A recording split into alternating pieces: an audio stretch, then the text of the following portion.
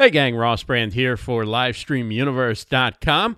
It's been a while since I've done a brief update, but wanted to talk about a video that I saw earlier today. Pat Flynn did a video in which he tested 3 microphones and purportedly was going to tell us what is the best podcast microphone under $75 for USB input into your computer. And he did a really nice job in comparing 3 microphones. He unboxed them, he tested them, explained their strengths and weaknesses. It was really well done. The 3 mics that he chose to talk about were the ATR 2100. That's a lot of podcasters and live streamers use. It's a very nice entry-level microphone. He also tested this microphone here in the similar price range, in a similar microphone to the ATR 2100. This is the Samson Q2U microphone that I've been using for the last 2 years. I've also tested the ATR 2100 here as well. The third microphone he tried was the Blue Snowball, which does a fine job in reproducing his voice nicely, clearly. The problem is it's a condenser microphone, so it's going to pick up a lot of room noise. So it's really not a podcasting or live streaming microphone, no matter how it's being marketed.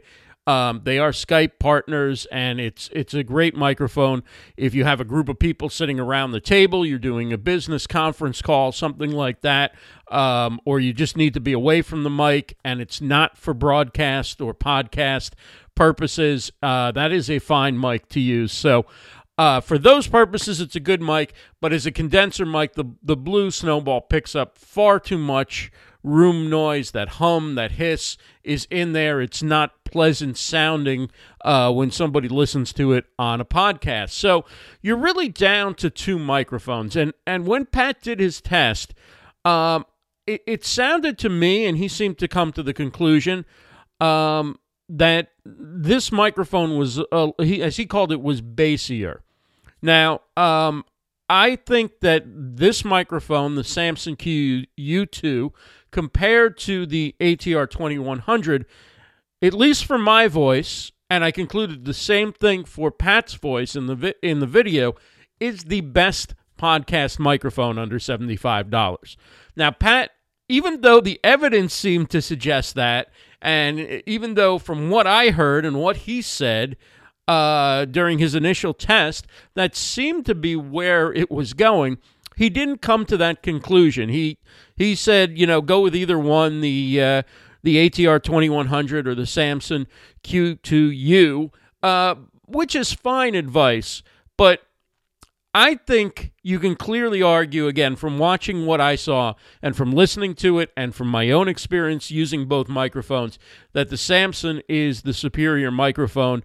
It has a warmer and louder sound. Although I'm close to the microphone, I'm not up on it like this, which is how Pat really had to test the ATR 2100 in order to get a fuller sound that he wanted. And when you're right up that close to either one of the microphones, I would say that the ATR 2100 is slightly clearer, whereas if you get too close to this microphone, it will get a little distorted at the edges, at the top, the upper and lower margins of your range. But overall, if you have good mic technique, you can be close to this mic without being too close to it, which means let's say about 3 to 4 fingers from it. I think I think that's the best way I could describe it. But I find that this is warmer. It's got a stronger sound, a little bit bassier sound, which gives it a little bit more of that sort of radio broadcast sound, which I think is good for podcasting. Again, neither one of these mics are going to compare to a $300 or $400 mic running through an outstanding audio interface, and if you're doing post-production, that's a whole nother level. But for somebody who's getting started podcasting or live streaming, or just doesn't really want to spend that much money on their setup, This mic is a terrific mic. I have no relationship with Samsung. I've been talking about their mic for the 2 years that I've been using it. I've never so much as gotten a retweet from them or a thank you or anything else. So there is no incentive for me to talk about this other than I just wanted to come out and say that this is the conclusion I reached, and Pat didn't want to go there for whatever reason. It was a really well done comparison. I'm going to put a link to his video. I think anyone looking at an inexpensive mic to buy should watch his video and check out the different sound tests that he does. He shows you the unboxing and you get to see it. But compared to the ATR 2100, which I feel is it's a thinner sound, it's a colder, tinnier sound. It just isn't as warm and as, I don't know, it just doesn't have the same presence to me as this mic does. It's not as pleasing to listen to when I listen to both the ATR 2100 and the Samson Q2U. So although they are very close, I do think that this is the better of the two mics, and so that's my 2 cents on which is the best podcast mic under $75. Anyway, hope this helps somebody who might be juggling which one to buy. I love it. I'm going to put a link for this mic as well in the description or below in the comments. And you can check out Pat's video, check out this mic. It also sells for less right now, as Pat mentioned in his video, than the ATR 2100. So I not only think it's a better mic, but it's cheaper, and it sells for less. Also, I had the experience with the ATR 2100, and I've heard this from other people.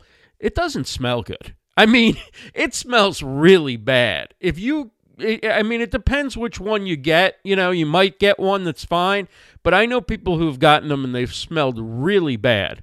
And so if you need to be really close to that mic to get the sound you want, that's another inhibitor, at least for me, for using that microphone. Well, anyway, thanks for sticking with us, and we will talk to you again.